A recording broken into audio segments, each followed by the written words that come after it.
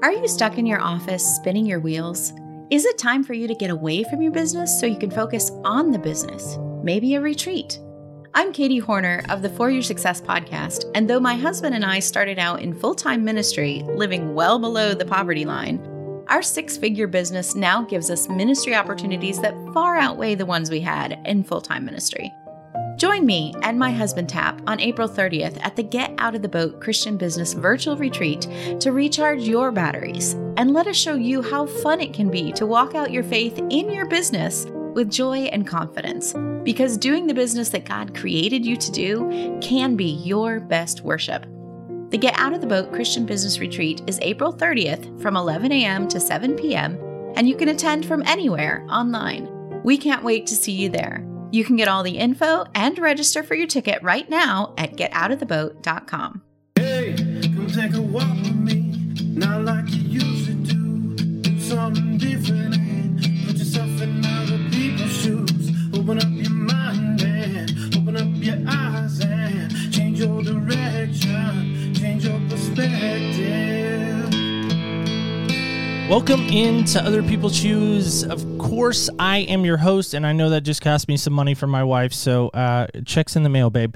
But help me welcome in our guest today, hailing from the Tar Heel State. I don't know how we keep finding these guests from North Carolina, but it's always fun for me to talk about North Carolina. You guys know this. You are familiar with that.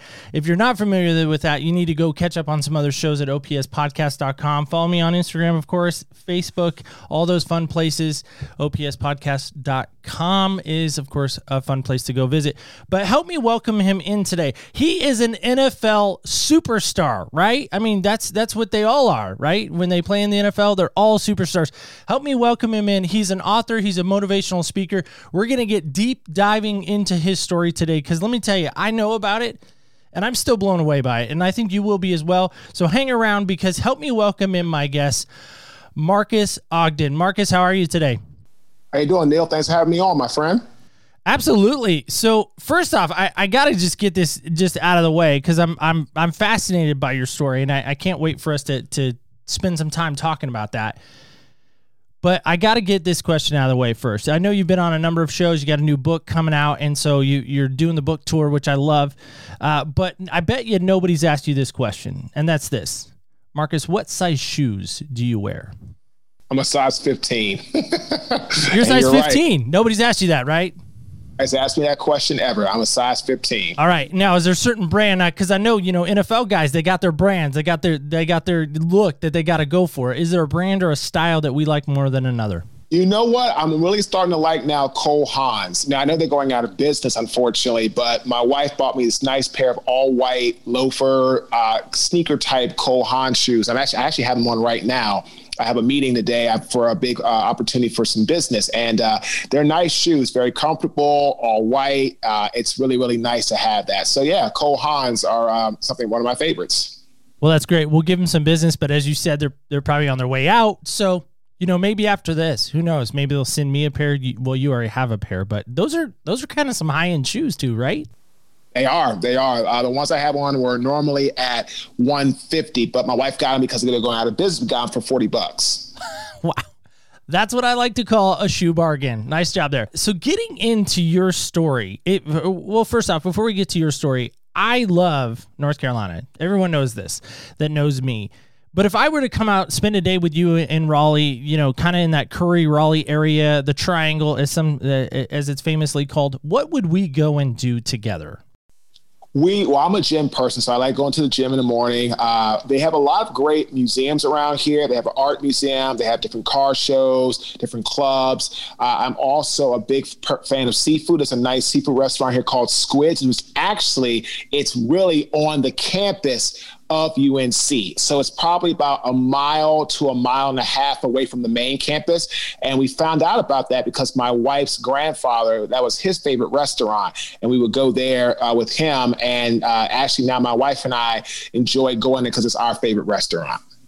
That's so awesome. So seafood, I'm guessing, is on the main dish by the name of it. I'm just guessing. That is correct. All right. Everything crab legs, the scallop, and it's fresh and it's very well priced. It's not overpriced like some restaurants you go to. That's why I like it's kind of like one of those hidden gems. Like I said, it's not that far from Chapel Hill, so you would love it. I mean, so you could walk there from UNC's main campus. Well, that's the problem. I would never leave the campus, so there's that. I've never been to the campus, so if anyone wants to help sponsor my trip to Chapel Hill, let me know. Comment down below. So let's get into your story, because to me, it is so fascinating, because I'm blown away by this. First off, as we kind of said at the onset of your introduction, hopefully it was a rock star welcome to you. It was awesome. Good. Okay, we work hard on that. So here's my question: as an NFL player, right? You were an offensive lineman, if I'm getting my information right, correct? You're correct. Okay, so as an offensive lineman, for those who aren't football fans, which I am one, I'm a huge Seahawks fan, so sorry you never played for my beloved Seahawks. I would have cheered hard for you, though, had you been one, but that's okay. But as an offensive lineman, what is your job description? The job description for us is to open up holes for the running back, keep defensive linemen, linebackers, or safeties, defenders off the quarterback, and maintain the line of scrimmage. We need to push the defensive linemen, if we're running the football, on the other side, on their side of the line of scrimmage. And in pass protection, we need to keep them in front of us and not let them get around us or by us to get to the quarterback to cause a sack, pressure, hit, fumble, or a hurry. Gotcha. So how does someone in your mind as an offensive lineman, how would you define yourself as successful? Were you successful as a lineman in doing those things that you just alluded to? Absolutely, I was. You wouldn't be, if you're not successful in doing that as an offensive lineman, you wouldn't have a job for long, because the NFL is full of the best people and players that want to get into other players' shoes. Honestly, like the name of your show. There's always someone trying to get into your shoes in football, especially the NFL. So you need to be the best of the best, no doubts, no thoughts, no process, no negotiations. And if you're not the best, someone will fill your shoes without a doubt. Yeah, I really love that aspect of it. And let me tell you, for those that don't follow football, which I'm trying to figure out why you don't, because it's an amazing sport. But I actually have a friend of mine who was on a recent show a couple months back. His name's Terrell, and he has a crazy story, so people can go check that out. But Terrell was an offensive lineman in college, and he's like, listen, it's the unsung. It's like the guy that doesn't get any praise. It's the thankless job. You're the servant to the team, essentially. You're serving the team as a servant, like. You don't get headlines. You don't get your name in the paper. If anything, you're the guy that they blame when everything all falls apart. You're the reason why our $1 million plus quarterback is hurt, because you missed a block. You missed an assignment, right? Got it. That's right. So when things happen and the quarterback throws a touchdown, people normally don't even think about offensive linemen, how hard they had to work to get that job done. But if a player gets up a sack or a hurry, damn, offensive lineman, learn how to pass block, move your feet, don't be lazy, don't bend your back, don't lunge, don't punch that early, don't punch that late. Like, it's just a free for all of things you've done wrong if you give up a sack or hurry, which again, the guys on the other side of the line make a paycheck too. So they're all good at what they do.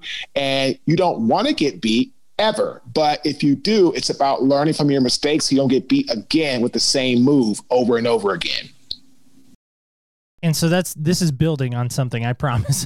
My non-sports fans are like, where are you going, Neil? Let's get to where we're going. Come on. But hang with me just for one more second. You have a famous last name. For those that are a Baltimore Ravens fan and affiliation, Ogden, right? Jonathan Ogden is your brother, correct? That's correct. Now help me, because I didn't do my research on this one, but is he your older brother? I'm guessing, if I'm right on that. I think I am. I'm 40. He will be 47 in July. Ooh, you're calling him out? I don't know how I feel about that. I'm just messing. That's awesome. So here's my question, and this hopefully will build back into what we were just talking about. How hard was it living in his shadow, or did you ever feel like you were living in his shadow? I didn't feel like it until I got to the NFL. Okay. And when I got to the NFL, talk about that. Realized. Yeah, so when I got to the NFL, I realized, Neil, that a lot of people were going to compare me to my brother, and players that he played against and whooped their ass, I was going to have to play against him as well and go through that whole thing about, oh, your job is brother, so they try to go a little harder on me. Now, when I was in high school and college, not so much, because he was 7 years older than I am, 6.5 to 7 years older. But in the NFL, it was living in his shadow. Then again, but I always said, you know what? There's worse people's shadows to be in. So let's just take that and say, you know what? It's better to be in his shadow than somebody else's. No, I agree with that. And the reason why I ask is I, too, am a younger brother. My brother is not 7 years older than I am. He's 2 years older than I am. But I remember being, and this is really lame, so forgive my lameness, but I was in band with my brother. Okay, band jokes aside, whatever.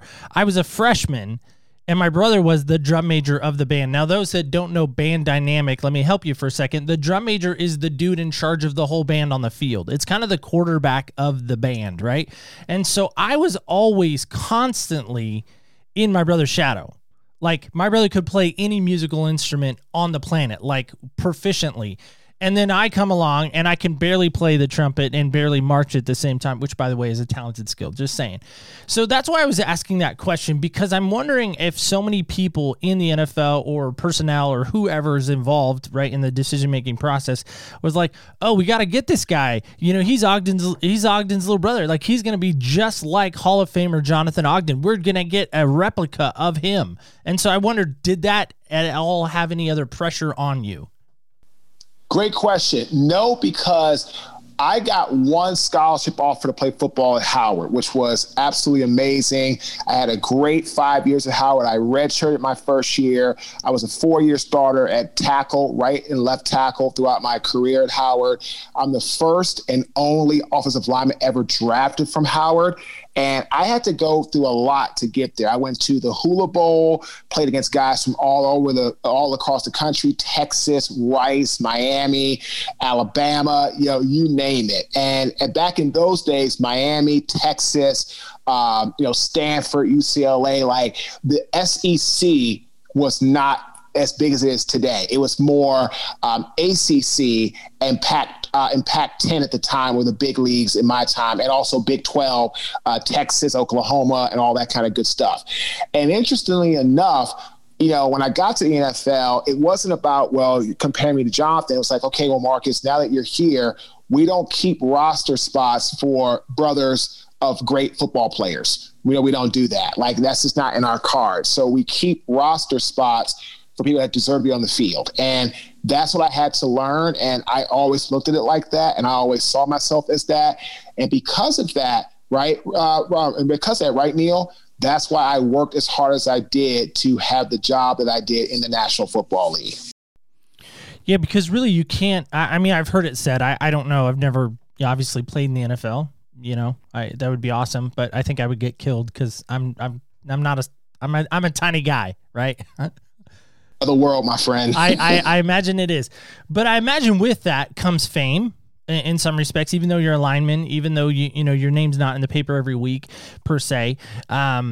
But there comes fame, there comes money, there comes, I would imagine, women, because, not being stereotypical, but sometimes some women are flocked to money. They're flocked to NFL. Some women are. Right. And so I'm thinking, like, when you go on the road, maybe there's women at the hotel, and it's easy to get distracted by, Kevin Durant has said recently, the noise that comes with the game. Right. And so I say all that because I'm wondering with your story, and I think it plays well into that, like, your job, as you alluded to, was to protect, was to stop defenders from coming into your world, basically. And yet I know your story. You know it better than I do, obviously, but I think there's elements of your story that, for whatever reason, elements were able to push by you and knock you down. And you kind of maybe got yelled at a little bit for missing those assignments, but you found a way to do what? Get back up. I mean, that's what it is. In life, Neil, you are going to get knocked down. I don't care if you're a high school head cheerleader, if you're the star quarterback, if you are a Marine veteran, if you're in the Marines, I don't care if you play football, professional basketball, you work a job trying to build a podcast, or you're just somebody that works in corporate America sitting behind a desk. All of us struggle. The question is, when life hands you a curveball, do you hit a home run, or do you keep swinging blindly, striking out, and not looking at how to adjust and observe to get better? I made a lot of mistakes after my career in the NFL, in my construction business, and it cost me dearly. My home foreclosed on, both cars repossessed in the same day, lost everything. And as a result of that, I had to realign myself. I had to pivot. I had to readjust my strategies. And it took me many years to get where I'm as a speaker, a coach, an author, a consultant. But I wouldn't change anything for the world, because without that process, then I wouldn't be here where I'm at today as a speaker, coach, trainer, and a consultant and an author. So it takes ambition, right? It takes drive, and it takes hard work. But the thing that I want to maybe kind of push on a little bit, if we can, with those, is it's easy to say, right? Anyone could say, well, I have an ambition. I have a dream, and I don't say that flippantly, because I know there are those that love Martin Luther King, and rightly so. He is one to be admired and appreciated. But my question is, it's easy to say I have ambition. It's easy to say, hey, I even have some drive. Like, I know I need to do it. But I think the key element to your pillars, as you call them, and these are your 3 pillars, is not everyone wants to work hard. Why is that for you? Because hard work is that. It's time consuming. It's getting your elbows and your hands and your wrists dirty. It's putting yourself in a position of potentially failing. It's opening yourself up to people potentially rejecting you because you may not be what they call the best of what you want to do at that time. And it's a lot of starting at the bottom. I had to literally, Neil, start at the bottom in my construction company, build an 8-figure business, became egotistical, became arrogant, lost it all. I had to start at the bottom when I started my speaking career in 2013, September, after my pivotal moment. No one handed me anything. 2.5 years, Neil, not one paid job, not one. And I didn't throw the towel in. I didn't quit, and I didn't cry. I just was very frustrated at myself. But I got my first paid job for Miller Mock College in Wilmington, North Carolina, at their graduation speech. And as a result of that, I was able to turn our life and business around. And in the last 5 years, I've worked for 19 Fortune 500 companies. And I have a phenomenal team around me. Thank goodness. It's taken time to build them. And now I'm in a position where I can pay them for their time and their worth and their value. And it's great. It's still a lot of work. And it doesn't just end because you have success, because that's how I lost my first business. I had success, right, Neil?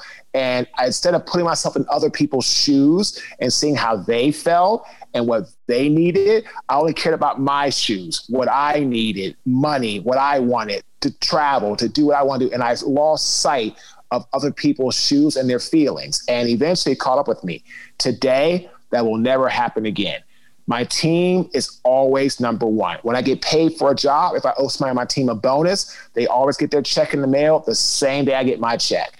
The team can share ideas with me and not to worry about me getting upset or saying, what are you thinking? It's an open dialogue always. So hard work is really about balancing your ability as a leader and being a great listener, and at the same time delivering upon the strategy and executing the game plan you lay out. If you can do that as a leader, that's what hard work is all about. You've mentioned in previous interviews, you got an opportunity to be around Jack Del Rio, which, I did. It is a phenomenal NFL name for those that don't know. Jeff Fisher, took the Titans to the Super Bowl. Brian Billick, great offensive minded kind of guy.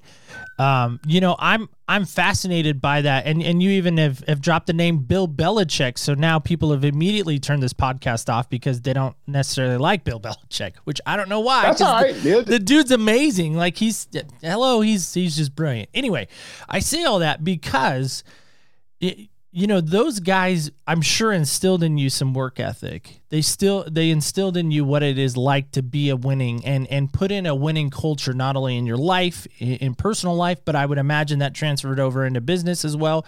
But those are all great role models and great mentors and leaders, right? But I guess the flip side of that is, even if we have all of these great mentors and leaders and guys pouring into us or gals even pouring into us, if we're a female or whatever, whoever they may be, we still can make boneheaded decisions. Now, how do we fix that? How did you fix that? Where you still make mistakes. Like I know you're still human. You're not superhuman. Some would say, because you played in the NFL, you might be superhuman. But you know what I mean? Like, how can we still make those boneheaded decisions, even though we have people in our life that are mentoring us and pouring into us? Because sometimes we just don't really think about how doing things can turn out. Or we think always the best and hope for the best, and sometimes the worst happens. Bonehead things happen when you get advice from people and feel that you can change I won't say the culture, you can change the ambiance, or you can change the overall outcome. And sometimes human nature is to just push and hit your head against the hardest wall, seeing if the wall will break or your head will break, figuratively. And again, that's happened to me in business, where I've had to learn some things, and I've worked with people that were the wrong fit, and I've wasted money, and I've invested in the wrong things, and I've really, did things that didn't work out the way I thought they would. And what I've learned is all I can do is try to get the best information I can from my team, from my coach, from my mentors, and then from there, make an informed decision, and then talk to my wife, and then try to make sure we're on the same page and push forward. Nobody is perfect. You're going to make mistakes, but it's all about, hey, if you make a mistake, how do you learn from it? How do you adjust, and how do you move forward? Yeah, absolutely. I think that is the key. And so I'm wondering about this too. You've obviously learned some lessons through life. I mean, we all have. Is there maybe a single greatest lesson you have learned so far, maybe through your career and even through life? Without a doubt. Jack Del Rio told me, and our entire rookie draft class, and rookie class for that matter, be your own CEO. Be your own chief executive officer. Every one of us, or talking to you, he said every one of you, which meant all of us players, are your own brand. Yes, you work for the Jaguars, without a doubt. We give you a check. But off the field, away from the facility, you are your own brand. You represent us, but you represent yourself first. So don't do anything to diminish the value of your brand, because your brand is how you make money. Through us, through corporate and sports, potential endorsements, potential speaking engagements, potential doing interviews, whatever the case may be, right? You are the way that you make money. So if you diminish the value of your brand, then you are putting yourself in a position of not achieving a high level of success, because you want to go out and screw up. You want to go out and go get drunk or drive, and get a DUI. You want to go out and get into a bar fight. You want to go out and, date this girl and that girl. And then, you become a womanizer. And next thing you know, you could potentially have, many different kids running around. And then from there, you get distracted on football. And, he just talked, and talking to the media disrespectfully, or not making your media appointments because you just want to be Mr. I'm all about myself. I had a bad game. I don't want to do anything. I don't want to talk to anybody. Well, that's not the way this works. I mean, you're a brand. So Jack telling us that when I was a 22-year-old rookie, I talked about that a lot in my speeches. Never going to forget it. Always be your own CEO. Plain and simple. So who is the better team to play for, Jacksonville or Baltimore? Baltimore was better because we had some amazing teammates to play with. Ray Lewis, Ed Reed, my brother, Jamal Lewis, Todd Heap. You know, we just had some Terrell Suggs. We just had some extraordinary football players who play at the highest level that really pushed me to be my best. And I've never seen a team have such a strong culture. And they were really good at putting themselves in other people's shoes, Neil. That's why we were able to get things done. And it really helped us to see at the end of the road that it's all about how you work together as a team to achieve the objective of winning. That's awesome. So which stadium was your favorite of the three? Because I know you played at Buffalo too for a while, right? Did I get that right also? And with Tennessee. So my favorite stadium was also Baltimore because the fans just lived and breathed football in Baltimore. You know, they just did because they won a Super Bowl a couple years prior. You know, Baltimore didn't have, and they had the Orioles, who I love, but they didn't have a basketball team. You know, and it was close to DC, so you can get people coming from that side. The Redskin rivalry a little bit. You know, the I-95 rivalry. So by far, Baltimore had the really good stand and fans in the stadium during my career. That's good stuff. Do you know the seating capacity by chance without Googling it? Do you know the seating capacity of the stadium? Ravens is probably about close to 85,000, between 85 to 90,000. Okay. Because I Googled it because I didn't know. So M&T Bank, whoever that is, stadium, according to Google, has a seating capacity of 71,008 people. Okay. So there you go, which is fine. So the reason why I asked that question is imagine just for a second, sold out crowd. They're not there to see the Ravens. They're coming to see you. I hand you this microphone that I'm talking into right now, your 50-yard line. And the crowd is there. They're diverse people, you know, all walks of life, young, old, you know, middle age, whatever they may be. What on earth would you tell them? I would tell them this. You have to believe it before you see it. Everything in life that you want to get, that you want to see, that job, that income, that home, that you want to see it and you want to actually make it reality, you have to believe it first.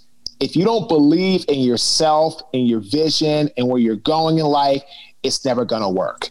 Because the minute you start doubting yourself is the minute you start putting yourself into that negative mindset. And once your mindset gets negative, Neil, it takes so long to get out. That's what happened to me when I lost my business. I moved here to Raleigh. Between April and September, I was in a negative, between February and September, I was in a negative mindset. Didn't sleep much, didn't eat much, or if I did eat, it was always unhealthy. I had no form of, real type of good habits of drinking water. I was always beer or just whatever cheap alcohol I could get. Didn't get much rest. My body and my mind was just tired. And eventually, after getting that custodian job and feeling out what I wanted to do, then my body got tired again. I had to go through a lot of hard work, a lot of different things to get to this point. Today, I eat much better. I try to rest better. I try to take care of myself better because, I'm doing better in business, but I have had to work hard to get here. But I believed in myself and the vision. Did I pivot and change strategy many times? Yep, sure did. But I never stopped believing in myself because, again, Neil, the minute you allow that mindset to get negative, that's exactly when it takes so long, if ever, to reverse that mindset, get yourself going back on a positive keel.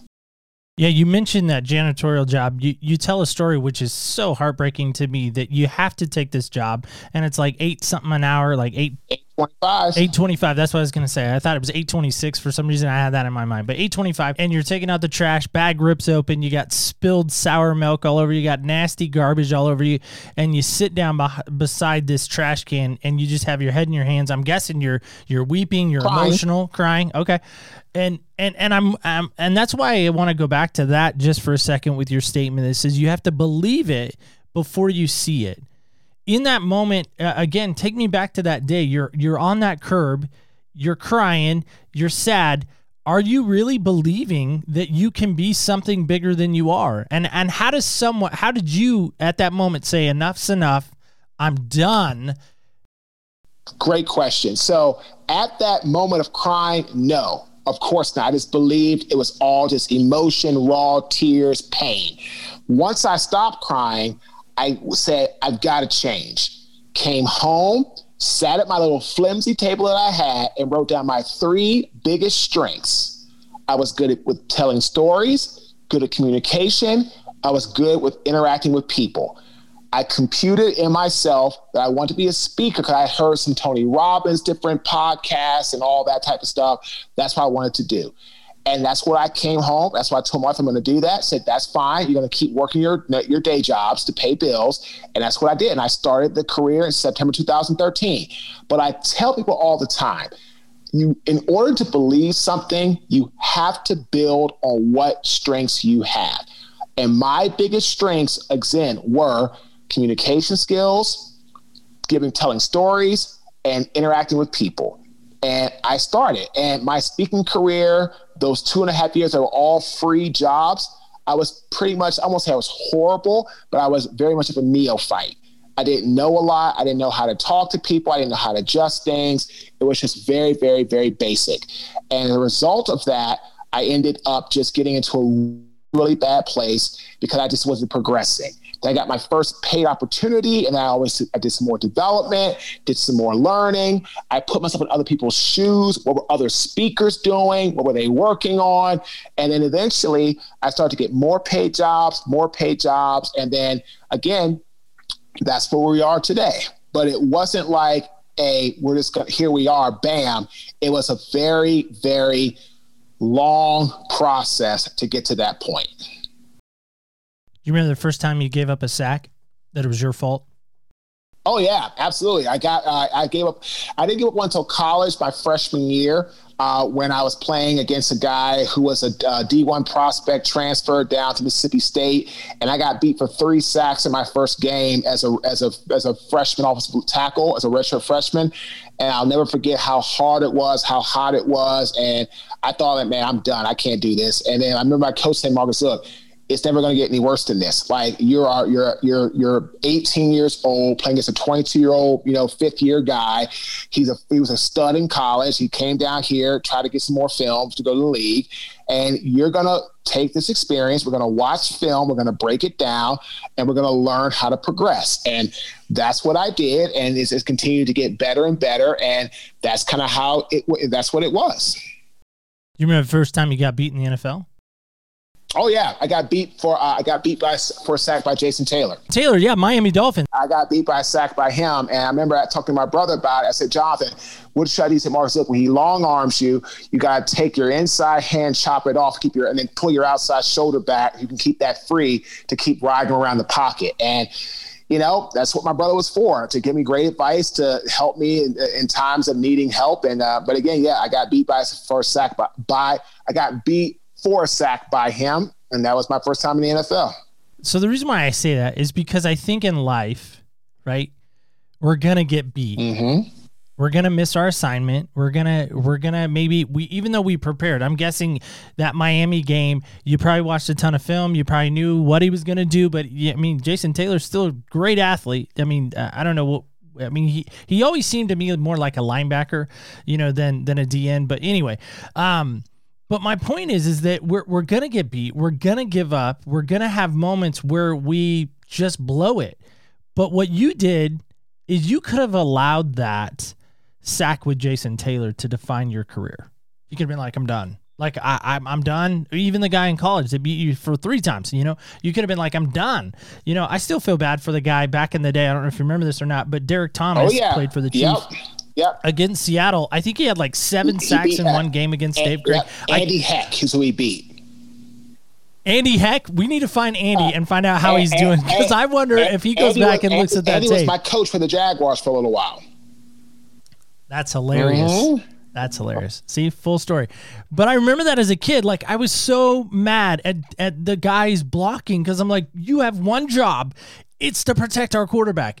And I'm wondering about that with you, is you really have one job right now that you've really flipped the script, and your job now is to try to educate and protect people so they don't go down the roads that you've gone down. And to me, that makes you an inspiration.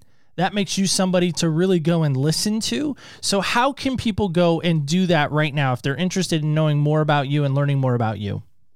They can go to our website, www.marcusogden.com, or they can shoot me an email, marcus@marcusogden.com, and just connect with us, man. We're on LinkedIn, Marcus Ogden. We're on Facebook, Marcus Ogden. We're on Twitter @Marcus_Ogden, and we're on Instagram @Marcus Ogden. Connect with us, hit us up, and let's chat and let's talk. Absolutely, because I don't think anyone wants to walk around feeling defeated anymore. I mean, nobody wants that, right?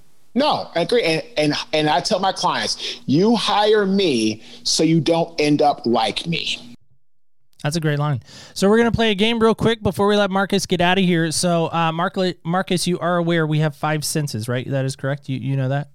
Yep, correct. I am. All right, just checking. So we have this amazing cup here. I don't know if you can see that okay for you. But we play this game at the end of our show called Senseless. And so I'm going to roll it because Marcus is not here as I roll it off the table. That still counts. So, Marcus, I don't know if you can see that too, but look at the color of the 5. Isn't that fun? What was your jersey number, by the way? We never talked about that. 71 was my jersey number. Is there a reason for that? Nah, it's always like 71. I had it in high school, and it stuck with me. Nice. Okay. So going back to our first original question when you took us around Raleigh, I feel like this could come into play. So here we go. What is your favorite thing to taste? Seafood. That's kind of what I thought. Yeah.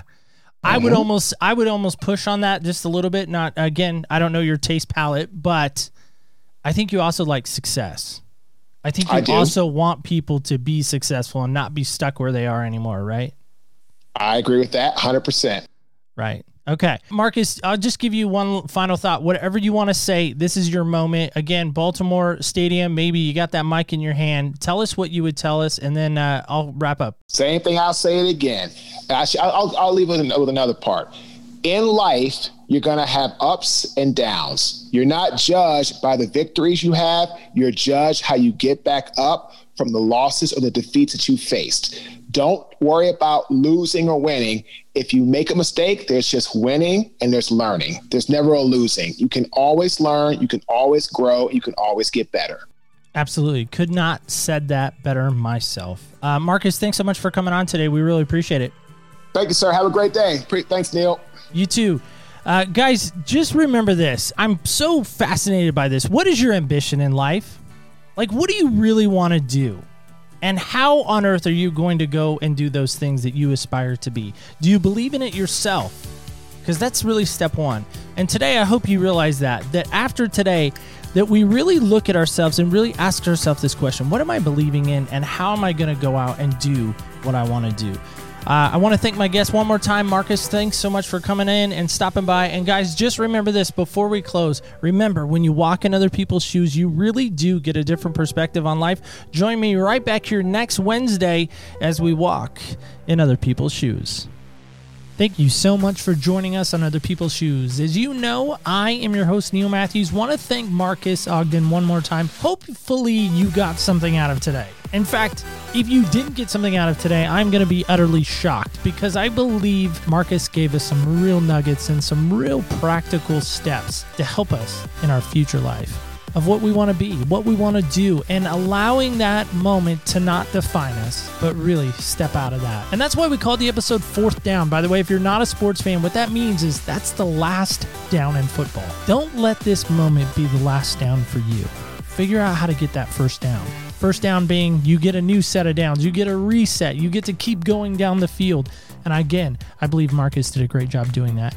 Speaking of doing a great job, pack your bags.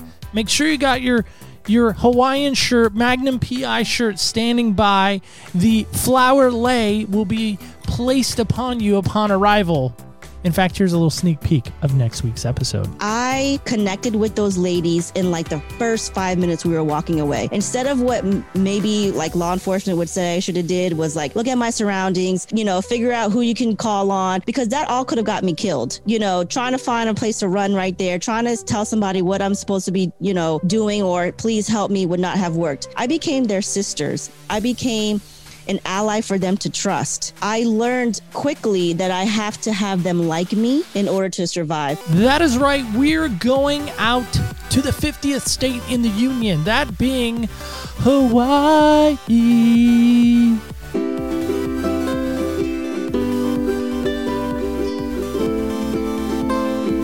That's right. It's going to slow down a little bit next week.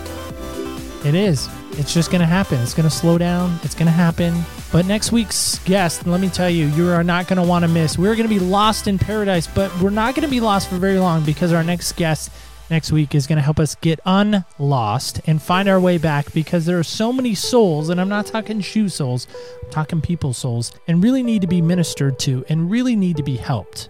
And our next guest is going to tell us how she's doing that. So stay tuned for that. That, of course, will take place on Wednesday.